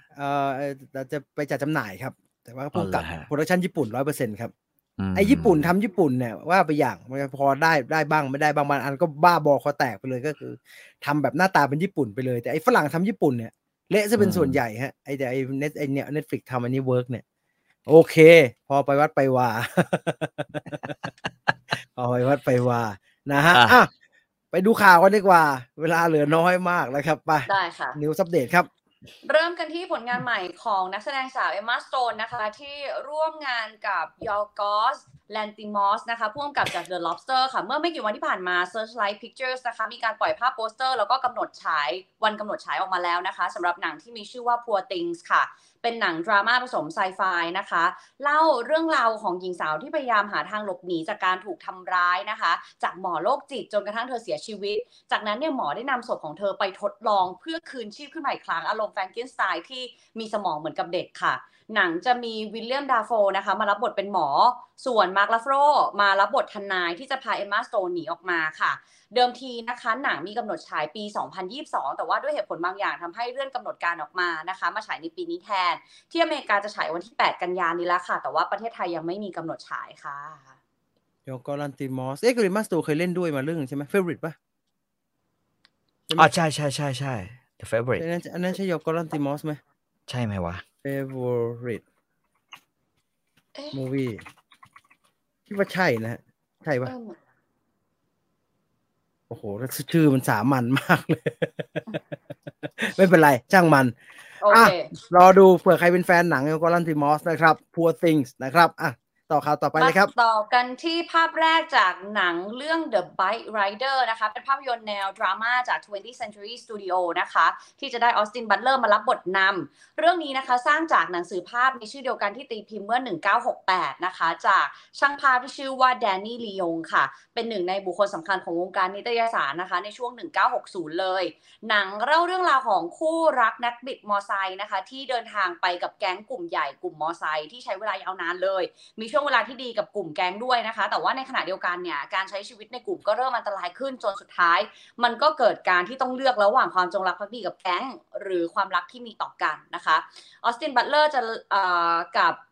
โจดี้คัมเมอร์นะคะจะรับบทคู่รักในขณะที่ทอมฮาร์ดี้จะมารับบทเป็นหัวหน้าแก๊งนะคะหนังกำกับโดยเจฟนิโคลพ่วงกับหนังแนวดราม่าอย่างเรื่องหมัดแล้วก็ Loving ซึ่งเรื่องนี้นะคะจะฉายที่อเมริกา1 ธันวาคมปีนี้แล้วก็ยังไม่ได้มีกำหนดฉายในประเทศไทยค่ะครับผมรอดูได้นะครับว่าจะรอเช็คดูว่าโปรแกรม The Bike Rider นะครับว่าจะมาฉายเมื่อไหร่นะต่อไปได้ครับแล้วปิดท้ายกันด้วยโปสเตอร์นะคะและตัวอย่างแรกจากภาพยนตร์เรื่อง Saltburn นะคะหนังเรื่องนี้เนี่ยจะเป็นแนว psychological thriller ค่ะจากพ่วงกับ Emerald Fennell นะคะจาก Promising Young Woman ค่ะและจะได้ Barry Keoghan มารับบทนำหนังเล่าเรื่องราวของเด็กหนุ่มมหาลัยนะคะที่แอบหลงรักเพื่อนร่วมชั้นของตัวเองและถูกเชิญให้มาเยี่ยมในคฤหาสน์หรูนะคะสัมผัสกับสังคมไฮโซแล้วก็เริ่มพบว่ามีบางอย่างไม่น่าไว้ใจซ่อนอยู่หนังถูกนำไปฉายตามเทศกาลต่างๆในช่วงเดือนนี้ไปจนถึงพฤศจิกายนนะคะก่อนที่จะเข้าฉายในวงกว้าง1 ธันวาคมปีนี้ค่ะแต่ละเรื่องในข่าวนะครับนี่ก็ไบโอสโคปคัดมาดีเว้ยคัดมาดีไม่มียอดมนุษย์สักเรื่องไม่มีอะไรดูง่ายๆเหมาะกับคนแก่นั่งยองกอนลันติมอสจริงๆโอ้โหผมนึกว่าผมอ่านไบโอสโคปอยู่ฟีแม็กยังโอเคนะนี่ไบโอสโคปเลยยากเชียนั่นคือข่าวทั้งหมดในนิวส์อัปเดตในสัปดาห์นี้นะครับเรามาดูHome Entertainment พี่ต่อเอาสักเรื่องก็พอแล้วไม่มีเวลากี่เรื่องครับพี่ต่อเรื่องวันนี้เรื่องเดียวตอนแรกว่าจะพูดถึงเรื่องการ์ตูนอะไรเงี้ยช่างมันเอาเรื่องเดียวเรื่องอะไรวะเนี่ยกายที่ The Covenant นะกายริชชี่แจ็คจิลเลนฮาวกับอาเมดไม่รู้ว่าอาเมดอะไรอะแต่อาเมดแล้วกันอาเมดนี่คือชื่อในเรื่องใช่ไหมครับชื่อในเรื่องคืออาเมดหนังทำกับผมเห็นโปรโมทอยู่ตอนนั้นพักหนึ่งตอนเข้าโรงแล้วคนก็คือฮาสนุกดีแต่ไม่ได้ดูเอาเรื่องนิดเดียวฮะมันทำไมฮะมันทหารมันทำไมฮะทหารเนี่ยไปรบกองทัพอเมริกันเนี่ยนะฮะไปรบในอัฟกานิสถานแต่ที่จะไปรบในอัฟกานิสถานเนี่ยมันก็ไปเจรจากับภาษาเผ่าตามที่ต่างๆมันก็ลำบากนึกออกป่ะเพราะเขาต้องสู้กับตาลิบันด้วยตาลิบันเนี่ยนะฮะเขาก็เลยต้องมีการจ้างล่ามมันก็เลยเกิดความสัมพันธ์คล้ายๆ Brokeback Mountain ขึ้นมานะฮะคือระหว่างไอ้เนี่ยไอ้พระเอกเนี่ยนะฮะกับไอ้อาเมดนะฮะซึ่งเป็นล่ามอาเมดเป็นล่ามท้องถิ่นเป็นล่ามท้องถิ่นนะฮะไม่ได้มาทำงานไอ้เจคเป็นทหารเจคมาทำงานในทหารอเมริกันนี่เป็นท้องถิ่นไปทำงานให้อเมริกันในตาลิบันไม่ว่าหรอครับว่าเด็กก็ถือว่าเป็นแบบพวกทรยศชาติอะไรอย่างเงี้ยพวกทรยศต่อศาสนาเลยนั่นไงแล้วเรื่องราวมันคือยังไงอะคะหลังจากก็คือเรื่องราวก็คือหลักๆก็คืออันนี้นะฮะก็คือผัดกันช่วยชีวิตผมจำได้ว่ามันเล่าเกินกว่านี้เดี๋ยวสปอยนี่งั้นผมจะเล่าตามตัวอย่างแล้วกันผมไม่ได้ดูไอ้เจค จิลเลนฮาวเนี่ยเหมือนไปปฏิบัติภารกิจแล้วโดนซุ่มโดนยิงเกือบตายเกือบตายแต่ไอ้อาเมดเนี่ยซึ่งเป็นล่ามเนี่ยช่วยไว้แล้วก็ลากแม่งเดินทางเนี่ยจนข้ามออกมาจากนอกไอ้อัฟกานิสถานได้เนี่ยไอ้เจค จิลเลนฮาวก็หาหมอเรียบร้อยแต่ไอ้ที่ออกมาไม่ได้เขาไม่ให้ออกมาคนดังแล้วมันก็ต้องแอบอยู่แล้วถูกตามล่าโดยตาลิบันเพราะเสียหน้าใช่ไหมอาเมดเนี่ยช่วยทหารอเมริกาออกมาไอ้อาเมดกับครอบครัวก็เลยกลายเป็นเป้าพี่เจค จิลเลนฮาวที่หายแล้วเนี่ยได้ข่าวว่าคนที่ช่วยให้เรารอดชีวิตเนี่ยกลับไปช่วยมันก็เลยลุยลัมโบ้กลับไปเลยไปคนเดียวนะฮะมีลูกขายลูกมีเมียขายเมียบอกเลยเธอเอาเงินฉันไปเอาเงินบ้านทั้งหมดเนี่ยจำนองเอาไปเลยแล้วลุยคนเดียวไม่บอกงี้เลยพ่อไปเถอะพ่อจำเป็นต้องไปเลยอย่างเงี้ยเหรอครับสนับสนุนเลยแล้วกลับมาเธอกลับมาใช่สนับสนุนเลยเธอต้องกลับมาพบฉันตอนที่เธอหายไปเนี่ยเธอหายไปเป็นปีๆฉันก็ทนได้เธอจะหายไปอีกกี่วันเนี่ยฉันไม่รู้แต่เธอจะต้องกลับมาอันนี้ไม่ช่วยไม่ได้เพราะว่าพี่อาเมดใช่พี่อาเมดลากพี่ออกมามันไม่ช่วยไม่ได้อย่างนี้ใช่ไหมใช่เมียบอก สนับสนุนทั้งดราม่าและความแอคชั่นอย่างสมแบบแน่นอนแต่มันเมคเซนส์เหรอครับพี่เจค จิลเลนฮาลลุยเดี่ยวกลับไปเนี่ยมันฟังไม่เมคเซนส์เลยเฮ้ยคือข้อดีของหนังเรื่องนี้เนี่ยผมคิดว่าสิ่งที่ดีมากๆคือแม่งดูจริงคือภาพโทนของไอ้อัฟกานิสถานเนี่ยในภัยไอ้คือเลยออกไปเขาบอกเลยออกไปจากค่ายเบสของอเมริกันเนี่ย120 กิโลเนี่ยก็เป็นเขตของตอริบันหมดเลยแล้วแม่งโอ้โหมันต้องออกไปเนี่ยในเขตตอริบันแล้วมันไม่แบบว่าแบบกองทัพจ๋าสนับสนุนสัก 3-4 คนไปช่วยกันหน่อยไม่ได้เหรอเพราะว่าอเมริกากำลังจะถอนทัพออกไปจากอัฟกานิสถานมึงก็ลุยลัมโบ้อย่างนี้เลยเหรอครับมันใช่ก็คือต้องลุยลัมโบ้แล้วก็ต้องมีแล้วคือจริงๆก็คิดว่าจะจ้างคนเนี่ยไปช่วยซะหน่อยเป็นทหารรับจ้างไอ้ทหารรับจ้างบอกแม่งมีผู้แทน UN มาอยู่แถวๆนี้กูต้องไปทำงานให้มันก่อนบอกให้มึงจ่ายเงินแล้วดีกว่ากูจ่ายเงินให้มึงแล้วนะบอกเอางี้แล้วกันมึงหาตัวไอ้อาเมดให้เจอนะหาตัวอาเมดให้เจอถ้าเจอเมื่อไหร่เนี่ยมึงบอกไปเลยเดี๋ยวกูจะไปถึงภายใน2 ชั่วโมงเพราะนั้นต่อให้เจอเนี่ยก็ต้องลุ้นอีก2 ชั่วโมงต้องลุยแหกตาลิบันเข้าไปเพื่อจะลากไม่ใช่แต่อาเมดทุกบ้านเมียเมอต้องออกมาด้วยไหมฮะลูกและเมียอาเมดเดี๋ยวเมียแม่งท้องอยู่ด้วยนะนี่ครับลำพังไอ้มาร์ควอลเบิร์กกับเพื่อน 3-4 คนเนี่ยตาลิบันล้อมเนี่ยมันยังออกมาไม่ไหวเลยครับโดนตีกระบาลแต่อาเมดกับเจคสุดยอดเก่งชิบหายจะว่าเก่งชิบหายก็ไม่ได้ผมว่าแม่งเอาตัวรอดเก่ง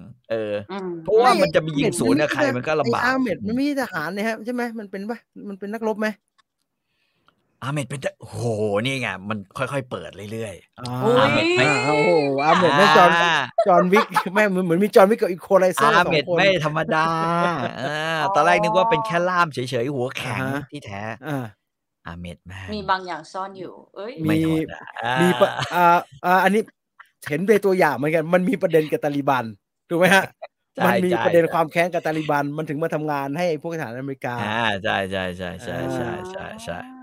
มันการลิชี่ไหมครับพี่ฟังแล้วมันไม่การลิชี่เลยอ่ะคืออันนี้ผิดปกติการลิชี่มากเลย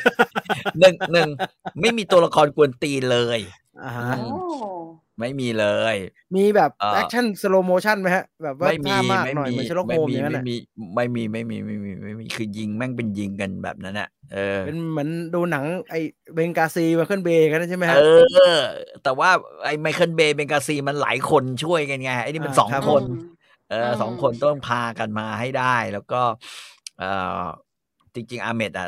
ดีกว่าเพราะว่าเก่งกว่าไอ้เจคเยอะเจคแม่งจริงเหรอฮะไอ้อาเมดเก่งกว่านะไม่ควรจะไปช่วยแม่งไปเป็นภาระพี่เขาเปล่าใช่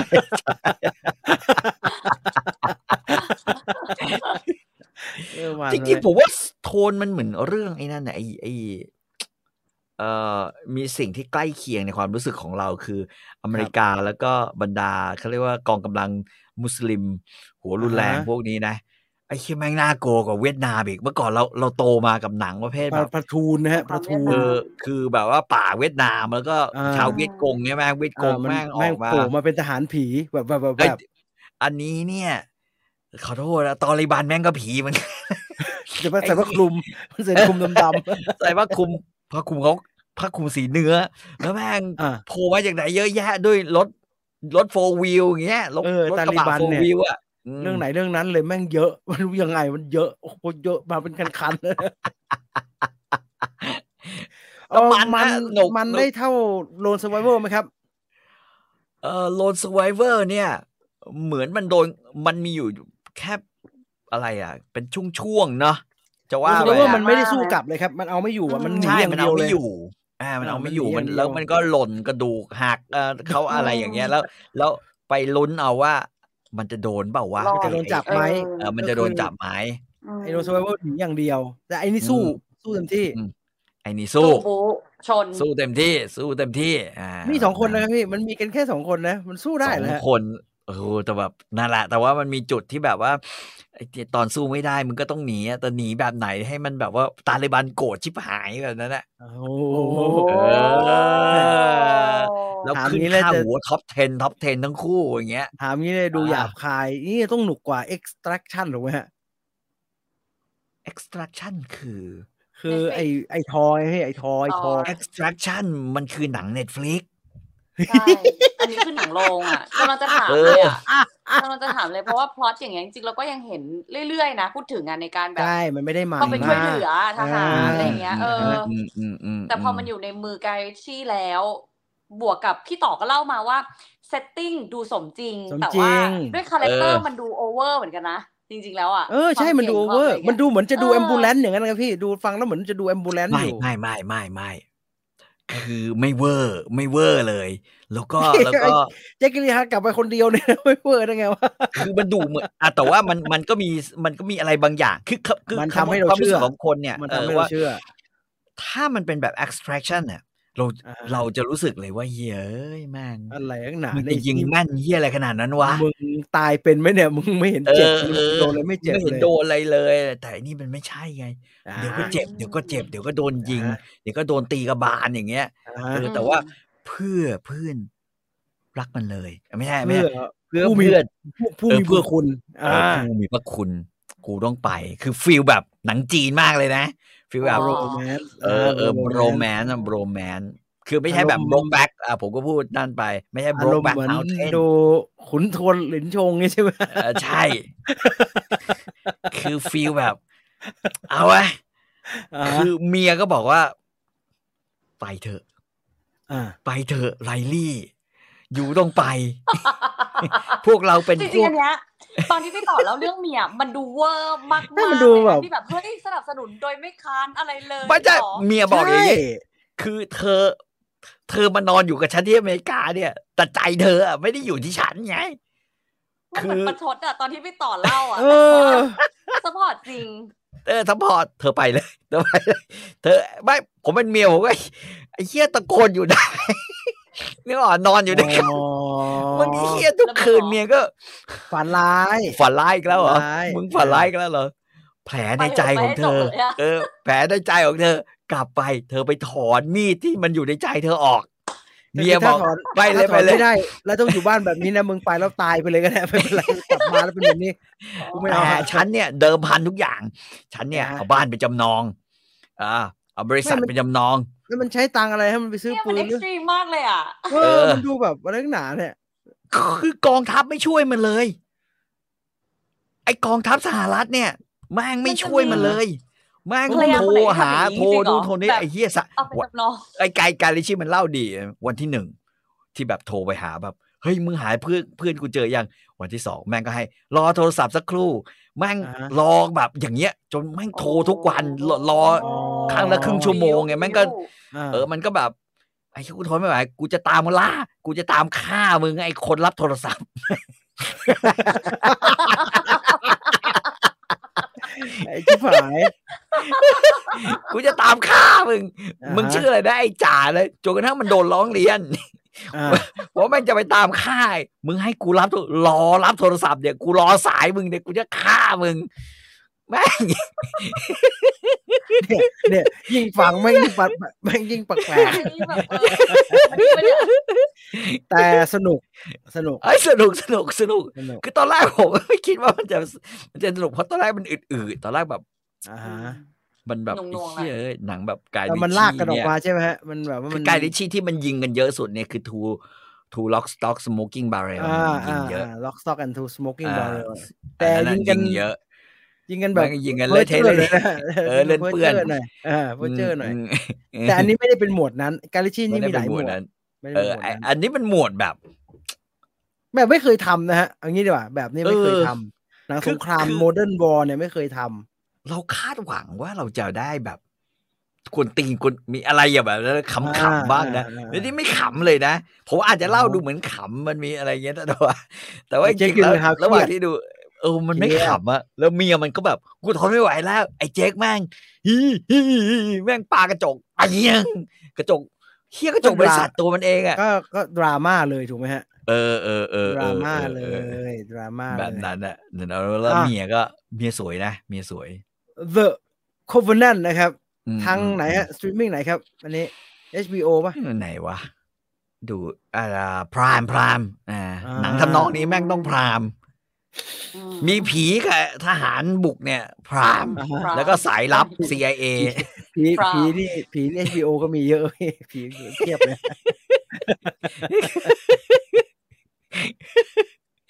แต่แบบผมดูแล้วผมน้ำตาไหลเลยนะผมนึกถึงไอ้ที่เวลาเราโทรไป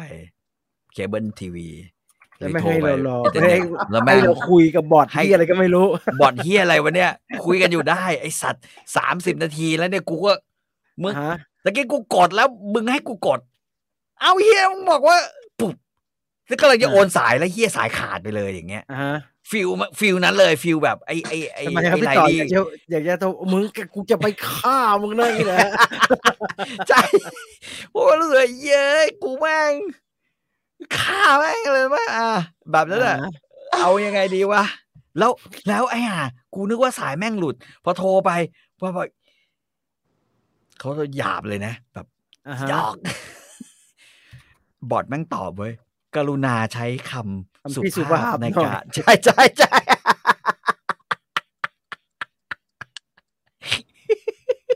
เฮ้ยเราแม่งเซอร์ไพรส์ตอนท้ายเซอร์ไพรส์แบบมีตัวละครที่ออกมาเว้ยแบบแม่งบอกไอ้นี่ทำไมมึงไม่บอกว่ามึงเป็นไอ้อเมดคนนั้นวะไม่งั้นกูทำให้ฟรีเลยข้อมูลเผื่อไว้นะหลายท่านทักอันนี้มาผมเช็คเรียบร้อยแล้วว่าหนังไม่ได้ based on true story นะครับมัน based on สงครามจริงแต่ว่าไออีเวนต์เรื่องแบบมีช่วยกันออกมาแล้วกลับไปช่วยกันเลยอันไม่ได้ based on true story แต่งหมดนะแต่งหมดครับแต่มัน based on สงครามฉากมันคือสงครามที่มันเกิดขึ้นจริงกันจังหวะการถอนทัพอะไรพวกเนี้ยเป็นจังหวะเป็นเรื่องจริงเป็นจังหวะจริงแต่ว่าไอเรื่องที่ตัวละครช่วยกันออกมาแล้วตามกลับไปช่วยอะไรเงี้ยอันนี้ฟิกชัน 100% ครับนี่ฟิกชัน 100% ระหว่างนั้นนะยังมีเกวียนอยู่เล่มนึงเกวียนไอ้เกวียนเจ้ากรรมเนี่ยนะแม่งก็เข็นไม่ค่อยแล้วเราต้องลุ้นนะเฮ้ยเกวียนตกหลุมอีกแล้วดีมั่งไม่ดีใช่กูสงสารอาเมดมากเลยเฮ้ยมึงนี่แบกตัวแบกเลยหนังไหนสงครามอัฟกานิสถานนะถ้าต้องมีลากไอ้นี่นะมึงก็ไปหาล้อดีๆซะทุกเรื่องเลยเป็นอย่างนี้ทุกเรื่องเลยเข้าไปแน่นนะครับทางพรามวิดีโอนะครับใครมีพรามก็ลองเปิดดูก็แล้วกันนะครับไปดูของอลิสบ้าง HBO Go นะคะเรื่อง Like That ซีซั่น2 Just Like That เป็นภาคต่อของ Sex and the City ซึ่งเราเคยรีวิว Just Like That ซีซั่น1ไปแล้วอันนี้ก็เป็น And Just Like That ซีซั่น2ครับก็เล่าเรื่องราวของแคลรี่แหละต่อมาจากซีซั่น1กับเหล่าตัวละครหลักสาวๆ Sex and the City เนี่ยแหละในวัยที่โตขึ้นในวัยที่ลูกโตแล้วก็เจอปัญหาที่มันร่วมสมัยกับปัจจุบันนี้อะไรอย่างเงี้ยการอัปเดตเทรนด์ต่างๆการต้องปรับตัวจากขายหนังสืออย่างแครี่เองจากขายหนังสือภาคที่แล้วก็เน้นทำพอดแคสต์มาภาคนี้พอดแคสต์เจ๊งอะไรอย่างเงี้ยคือมันร่วมสมัยกับเหตุการณ์ปัจจุบันมากๆเนื่องจากมันก็เขียนใหม่เนาะบวกกับชื่อเรื่องเองที่มันก็เปิดโอกาสให้เหตุการณ์ในชีวิตต่างๆมันก็ and just like that อ่ะคืออะไรก็เกิดขึ้นได้ใครจะไปใครจะอยู่ใครจะตายใครจะอะไรอย่างเงี้ยมัน simple อย่างนั้นเลยว่าชีวิตมันก็แค่นี้อะไรอย่างเงี้ยเพราะฉะนั้นการที่ใช้ชื่อเรื่องนี้หนูว่ามันเปิดโอกาสยิ่งเปิดโอกาสให้มันมีอะไรที่น่าสนใจและตื่นเต้นหรือบางครั้งเราไม่คาดคิดว่ามันจะเกิดขึ้นได้ในพาร์ทนี้มันเป็นซีซั่น2ใช่ไหม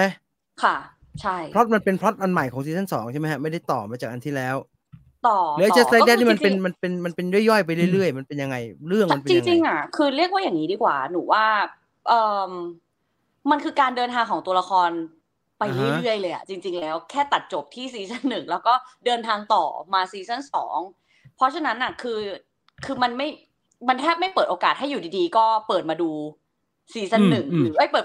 ข้ามอ่ะไม่เปิดโอกาสให้เราข้ามมาดูซีซั่น2เลยโดยที่ไม่ได้รู้จักตัวละครเหล่านี้มาก่อนอะไรเงี้ยมันจะเกินไปเพราะว่าทุกอย่างมันอาศัยเหตุการณ์ก่อนหน้ามาตลอดอาศัยมาตั้งแต่ Sex and the City เลยไหมใช่แต่ว่า ใช่ต้องเป็นแฟนหรืออย่างน้อยก็เติบโตมากับตัวละครตัวนี้โดยเฉพาะการ struggle การที่จะต้องใช้ชีวิตกับโลกปัจจุบันที่มันเปลี่ยนไปเยอะกว่ายุค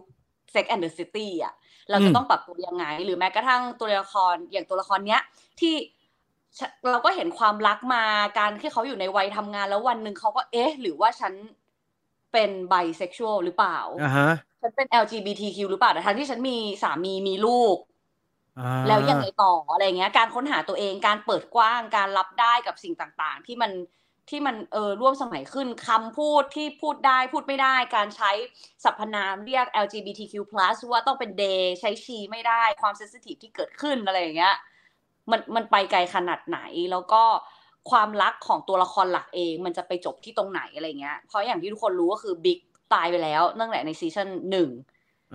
เนื่องจากนักแสดงด้วยหลายๆปัจจัยอะไรอย่างเงี้ยมันก็ just like that อ่ะสามีตัวเองคนที่เลือกแต่งงานด้วยตายไปแล้วการ move on ของเขาเป็นยังไงสังคมทุกคนที่โตกับเขามารับได้แค่ไหนหนังสือที่เขาเขียนเขาจะ move on ยังไงอะไรเงี้ยซึ่งภาคเนี้ยมันก็มีตัวละครเก่ากลับมาก็คือเอเดนคนละเก่าที่เคยเลิกไปจาก Sex and the City อันนี้มันก็คือการเอาก็คือเราก็มานั่งดูเรื่องของไอ้พวก Sex and the City ต่อในวัยที่มันโตหลังจากที่จบ Sex and the City ไปแล้วอันนี้ก็เปล่าไปเรื่อยๆอย่างนั้นถูกไหมฮะไม่ได้มีพล็อตที่เป็นพล็อตเหมือนกับซีรีส์ปัจจุบันที่เขาทำแบบพล็อตใหญ่ของทั้งซีซั่นอะไรเงี้ยใช่ไหม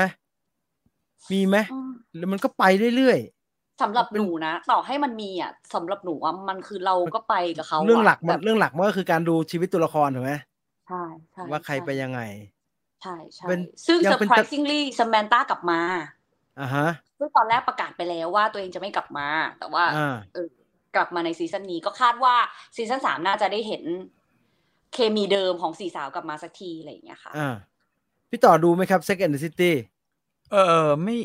จริงๆเคยดูอยู่ตอน HBO สมัยปู๊ดเลยเคเบิลแต่ไม่ค่อยถูกจริตตัวเองกำลังจะบอกใช่ไหมมันผู้หญิงมากเลยอ่ะใช่ไหมฮะมันใช่ผู้หญิงไหมมันอาจจะแบบมันไม่จริงสำหรับหนูว่ามันอาจจะไม่จริงๆหนูสำหรับหนูแล้วกันหนูว่ามันไม่ใช่แค่ผู้หญิงเพราะหนูรู้สึกว่าผู้ชายที่เข้ามาในชีวิตแครี่รวมถึงตัวละครอื่นๆมันเยอะมากแล้วมันหลากหลายมากเพราะฉะนั้นมุมมองผู้ชายที่มันถูกนำเสนอมาหนูว่ามันเยอะนะมันไม่ได้น้อยไปกว่ากันไอ้ Sex and the City เนี่ยอันเดิมของมันเนี่ยมันอยู่นิวยอร์กใช่ไหมฮะนิวยอร์กค่ะยังอยู่นิวยอร์กเหมือนเดิมก็อยู่หรอใช่ก็คือยังเล่นกับประเด็นแบบผมเห็นฉากในตะกี้นะนึกว่าอยู่ LA หรืออะไรอย่างเงี้ยอยู่นิวยอร์กเป็นหลักอยู่ดีค่ะนิวยอร์กคือเซตติ้งหลักอพาร์ตเมนต์เดิมเนี่ยยังมีการพูดถึงประเด็นต่างๆเหล่านี้อยู่การอยู่โซนไหนของนิวยอร์กไลฟ์สไตล์เป็นยังไงอะไรเงี้ยยังมีการพูดถึงหรือว่ายุคสมัยเปลี่ยนไปแล้วคนยังมองแบบเดิมไหมอะไรอย่างเงี้ยความต้องการล่ะการอยู่ต้องอยู่ยังไงทำอาชีพอะไรคุณค่าของสังคมหรือแม้กระทั่งพวกเขาในยุคนึงที่โตมาเขาก็ยังรู้สึกว่าบางคนเกิดมาเพื่อเป็นแม่พอเป็นภรรยาแล้วต้องเลี้ยงลูกอยู่บ้านเท่านั้นอะไรเงี้ยแล้วพอค่านิยมมันเปลี่ยนไปล่ะผู้ชายรับได้ไหมทำยังไงได้บ้างบาลานซ์ยังไงได้บ้างลูกสมัยใหม่ที่มีประเด็นหลายเรื่องเหลือเกิน privacy Instagram กี่ account อะไรเงี้ยมันก็หยิบมาล้ออยู่ในเรื่องนี้เกือบทั้งหมดเลยนี่คุ้มกับไปดู Sex and the City มั้ยเนี่ยคุ้มมั้ยอย่างเฟรนด์เนี่ยเราตอบได้ทันทีถูกมั้ยว่าแบบโห10กว่าซีซั่นนั่นน่ะมึงดูเลยคุ้มแน่นอนลองจากเฟรนด์คือเรื่องนี้เลยหนูรู้สึกว่ามันให้อะไรกันหนูเยอะมากแล้วกันสำหรับหนูนะโดยเฉพาะในเรื่องมุมมองความสัมพันธ์เพราะว่าเฟรนด์อะมันดูโหยหาน่าดูเลยเขาเป็นเพื่อนหนูค่ะหนูขอแนะนำเพื่อนกลุ่มใหม่ให้รู้จักพอมันดูมาเยอะมันก็ผูกพันอ่ะพี่หนูก็ยอมรับเข้าใจได้มันตั้งแต่ Sex and the City มาต่อเป็นหนังแล้วมาต่ออันเนี้ยมันไม่ผูกพันมันไม่รู้จะเรียกว่าอะไรแล้วอ่ะคือการมันเหมือนเราดูไอ้ Breaking Bad แล้วอยู่มันมี Better Call Saul โผล่มาเนี่ยเราก็ดีใจมากนะมันได้ดูตัวละครเซตเดิมอีกอย่างเงี้ยแต่เนี่ยในมุมคนไม่ได้ดูเนี่ยกลับไปดูคุ้มไหมเนี่ยมันเยอะอยู่นะแต่สำหรับหนู Sex and the City ก็ดีมากๆอ่ะถ้ารู้ก่อนหน้านี้ชีวิตอาจจะดีกว่านี้ เหล่านี้เฟรนไม่ได้ให้นะฮะเฟรนไม่มีประโยชน์เรื่องแบบนี้เลยนะเฟรนเขาดูกันเพลินๆ ใช่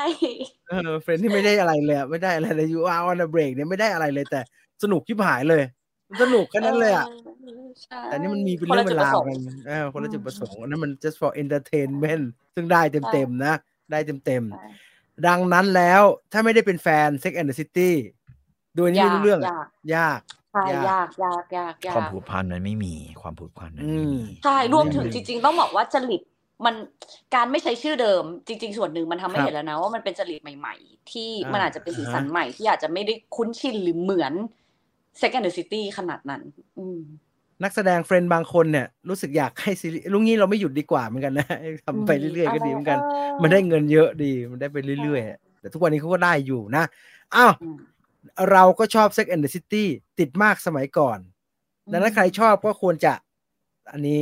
ถูกไหมไปต่อควรจะไปต่อถ้าไม่ดีจริงก็คงไม่ลากกันกลับมาทำนะไม่คิดอะไรออกจริงๆก็คงไม่ลากกันกลับมาทำใช่ Sex and the City มันคือคัมภีร์ไบเบิลของผู้หญิงครับผู้ชายไม่น่าเข้าถึงตกลงไบเบิลผู้หญิงมัน Sex and the City หรือว่า Bridget Jones Diary ฮะเลือกสักเล่มฮะเลือกดีๆหนูเลือกเล่มนี้อยู่แล้วค่ะหนูเลือกเล่มนี้มันตอน 4-5 ตอนจบไง Bridget Jones น่ะใช่ป่ะแต่ว่าไอ้นี้มันแบบมันดูมันเป็นกี่ปีไงมันกี่ปีแล้วหนูว่ามันแล้วด้วยความที่ตัวละครผู้หญิงก็หลากหลายมันได้เห็นมุมมองกับทั้งความสัมพันธ์ในหลากหลายมุมหลากหลายมิติมากเลยแล้วในวัยที่ต่างกันด้วยอาชีพก็ต่างกันอะไรเงี้ยผู้ชายคนไหนยังไงมีผลอย่างไรลูกล่ะยังไงอะไรเงี้ยเพื่อนล่ะมิตรภาพอีกเยอะไปหมดเลยพี่ครับเราควรจะมีสักเรื่องนะฮะพี่ต่อมีไหมครับเรื่องที่มันเป็นไบเบิลหน่อยเงี้ยมีไหมตอนนี้ผมเริ่มกลับมาดูTrue Detective นะฮะพี่จะไปสืบอะไรเหรอครับเพราะว่ามันเป็นไบเบิลสำหรับผมมากเลยโดยเฉพาะสามีภรรยาคู่นี้คนหนึ่งนะฮะคนหนึ่งก็ดูตำรวจสืบนะครับอีกคนหนึ่งก็ดูฆาตกรนะครับ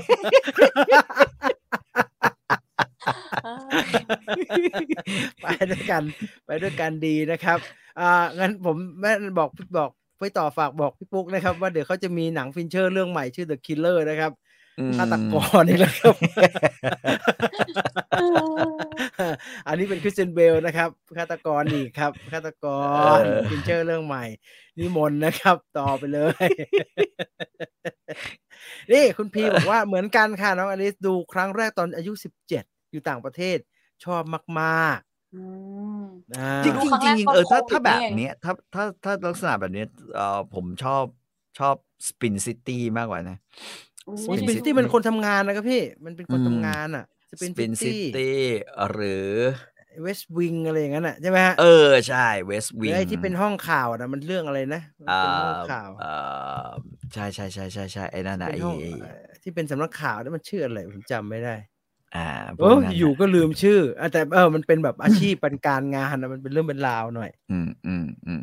ดีครับพี่เรายึดพวกนั้นดีกว่าเรายึดพวกนั้นดูเข้าใจดูมีมันสมองเลยค่ะไอ้จะยึดเฟรนด์มันก็ไม่มีอะไรเลยมีไอ้โจอี้อย่างเงี้ยว่าไม่เข้าท่าเลยอยากดูดิออฟฟิศดีไหมอ่ะดิออฟฟิศมันมีบอกมาถ้ามันฝรั่งแต่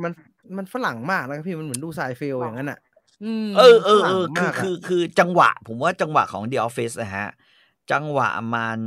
บางคนอาจจะไม่ชอบเลยหรือว่าบางคนอาจจะไม่รู้สึกแบบไม่เก็ตนึกออกว่าคือไม่เก็ตกับจังหวะของไอ้สตีฟคาร์เรลอ่ะทั้งที่จริงๆแล้วมันก็ขำอะนะบางคนคือพอมันไม่ชอบมันก็ไม่ชอบอ่ะเหมือนผมเคยโหลดไอ้อะไรอ่ะ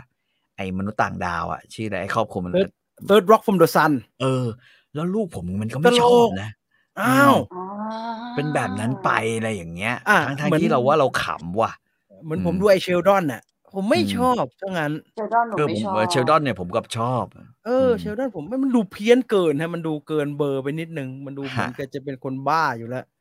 แต่อลิสน่าดูนะ Third Rock from the Sun น่ะหนูหาไม่ได้หนูเซิร์ชแล้วหนูไม่เจอต้องโหลดใช่ไม่รู้อยู่ที่ไหนรู้สึกมันจะไม่มีอยู่ในสตรีมมิ่งสักอันเลยใช่ฮะใช่แต่แบบเนี้ยอย่างไอ้เนี่ยบรุกลินไนน์อย่างเงี้ยบรุกลินไนน์เนี่ย เป็นอะไรที่แบบว่าทั้งครอบครัวดูได้หมดยกเว้นภรรยาทำไมครับไม่รู้ดิพี่ปุ๊กมันไม่ชอบอ่ะแต่ไอ้ผมกับลูก3 คน 2-3 คนเนี่ยดูแล้วแบบไซเฟลเนี่ยพี่ต่อได้ไหมฮะไซเฟลผมก็ดูพอได้บ้างไม่ได้บ้างเนาะได้บ้างไม่ได้บ้างบุ๊กลินไนน์เนี่ยผมสุดๆเลยรอบก่อนพี่ต่อเคยแนะนำว่าลองดูสิอะไรอย่างเงี้ยหนูลองไปดูพอเราดูเฟรนด์ไปอ่ะเราก็จะรู้สึกว่าพอเฟรนด์มันหมดแล้วก็ไซเฟลดีกว่าเพราะมันก็เบอร์ใกล้เคียงกันไซเฟลมันไม่ได้มันสนุกไม่อย่างนั้นมันตลกแบบใช่มันบางทีมันก็แบบปรัชญามากเนาะครับมันจะเป็นแบบนั้นอะไรอ่ะยุคเดียวกันไอเฮเลนฮันน่ะอะไรนะฮะที่ดิซาคุโรอัลบั้มแมรี่อ่ะเดี๋ยวกันMad About You Mad About You Mad About You เป็นซีรีส์เหรอคะยุคเดียวกันเลย Mad About You เป็นเฮเลนฮันเล่นกับไอยิวอ่ะชื่ออะไรนะไอยิวเป็นยิวก็ตัวละครไอซูล่าพี่สาวฟีบี้บูเฟ่ก็คือมันก็คืออยู่ในเรื่องนี้ไล่เฮเลนฮันเนี่ยในบท Mad About You ก็เคยโผล่เป็นในเฟรนด์นะฮะโผล่ไปสักตอนนึงมั้งแล้วเขาก็งงอ่ะว่าซูล่าอยู่มาอยู่อะไรตรงนี้วะเนี่ยบอกไม่ใช่นี่ฟีบี้อย่ามาบอกว่าฉันเป็นซูล่านะเนี่ยนี่คือ Mad About You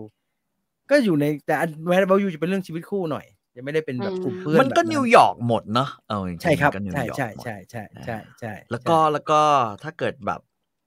แนะนำให้ใครดูก็จะแนะนำพวกเนี้ย Boston Legal เนี่ยนะฮะสนุกอันนั้นคือแบบเป็นคัมภีร์สำหรับเราเลยนะแต่ไอ้พวกอย่างเงี้ยจริงๆก็แนะนำเด็กรุ่นใหม่ก็เกรงใจนะฮะว่าเปิดดูโปรดักชันเป็นโปรดักชันเก่าอ่ะมันจะไม่ชินก็ดูอยู่ใน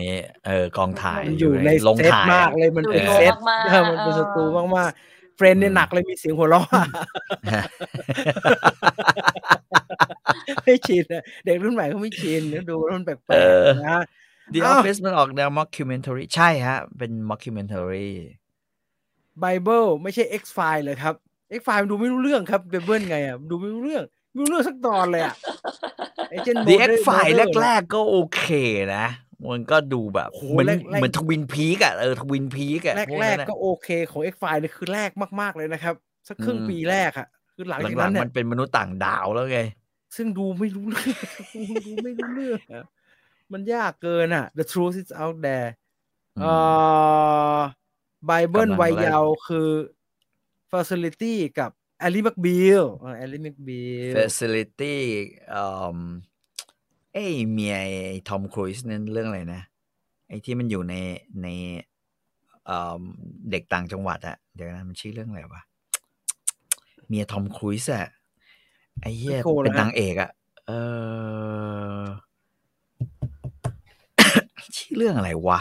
เนี่ยคือแบบว่าเข้ามาเรียนศิลปะในหรือเปล่าวะหรือว่าอยู่บ้านนอกอยู่บ้านนอกชื่อเรื่องอะไรวะจำไม่ได้ Dawson Creek Dawson Creek Boardwalk Empire ชอบฮะ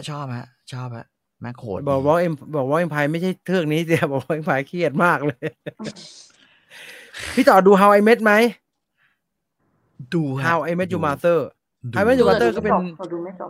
จริงก็เป็นโหมดเดียวกับเฟรนด์นะเพลินคือเพลินแต่ไม่ติดอ่ะแต่เพลินมันไม่ซึ้งเท่าหรือไม่ประทับใจเท่า Friends ผมว่า Friends ดีกว่าซึ่งก็เอาจริงๆก็นอกจากเรื่องความผูกพันกับตัวละครผมก็แกะไม่ออกเหมือนกันนะครับว่าไอ้เราจะติดใจอะไรเฟรนด์กันนักหนาวะนอกจากเสน่ห์กับความผูกพันกับตัวละครนะพล็อตมันก็ว่าอะไรไม่รู้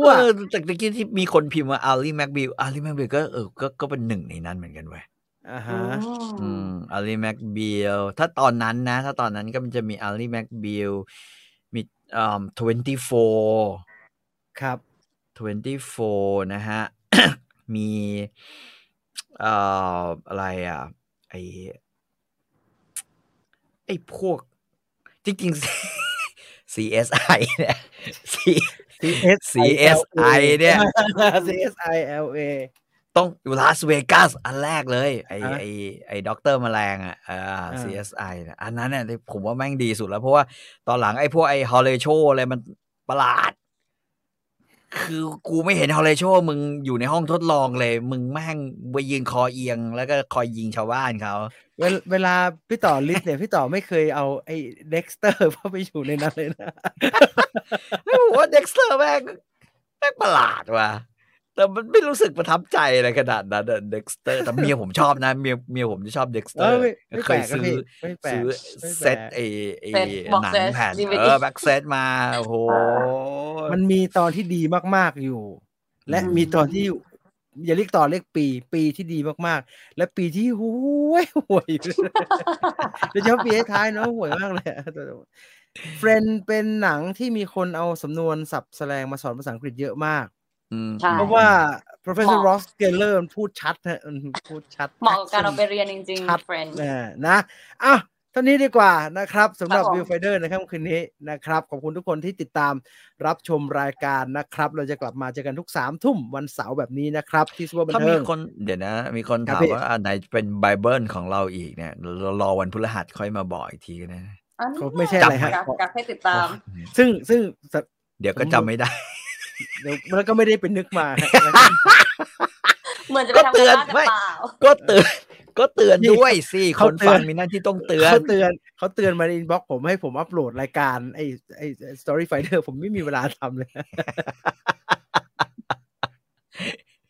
The Mentalist ใช่เดี๋ยวจะจะไปนึกให้แล้วกันนะได้ทวงในเฟซมาทวงในเฟซแล้วอันนี้นะก็วันพฤหัสอะตอนสดอะก็ทวงแล้วเดี๋ยวก็คิดกันตอนนั้นแหละนะใช่นะฮะตามนั้นแหละนะฮะวันนี้หมดเวลาแล้วขอบคุณ True 5G อัจฉริยภาพสู่โลกใหม่ที่ยั่งยืนของเรา Viewfinder ลาไปก่อนนะครับสวัสดีครับสวัสดีครับสวัสดีค่ะ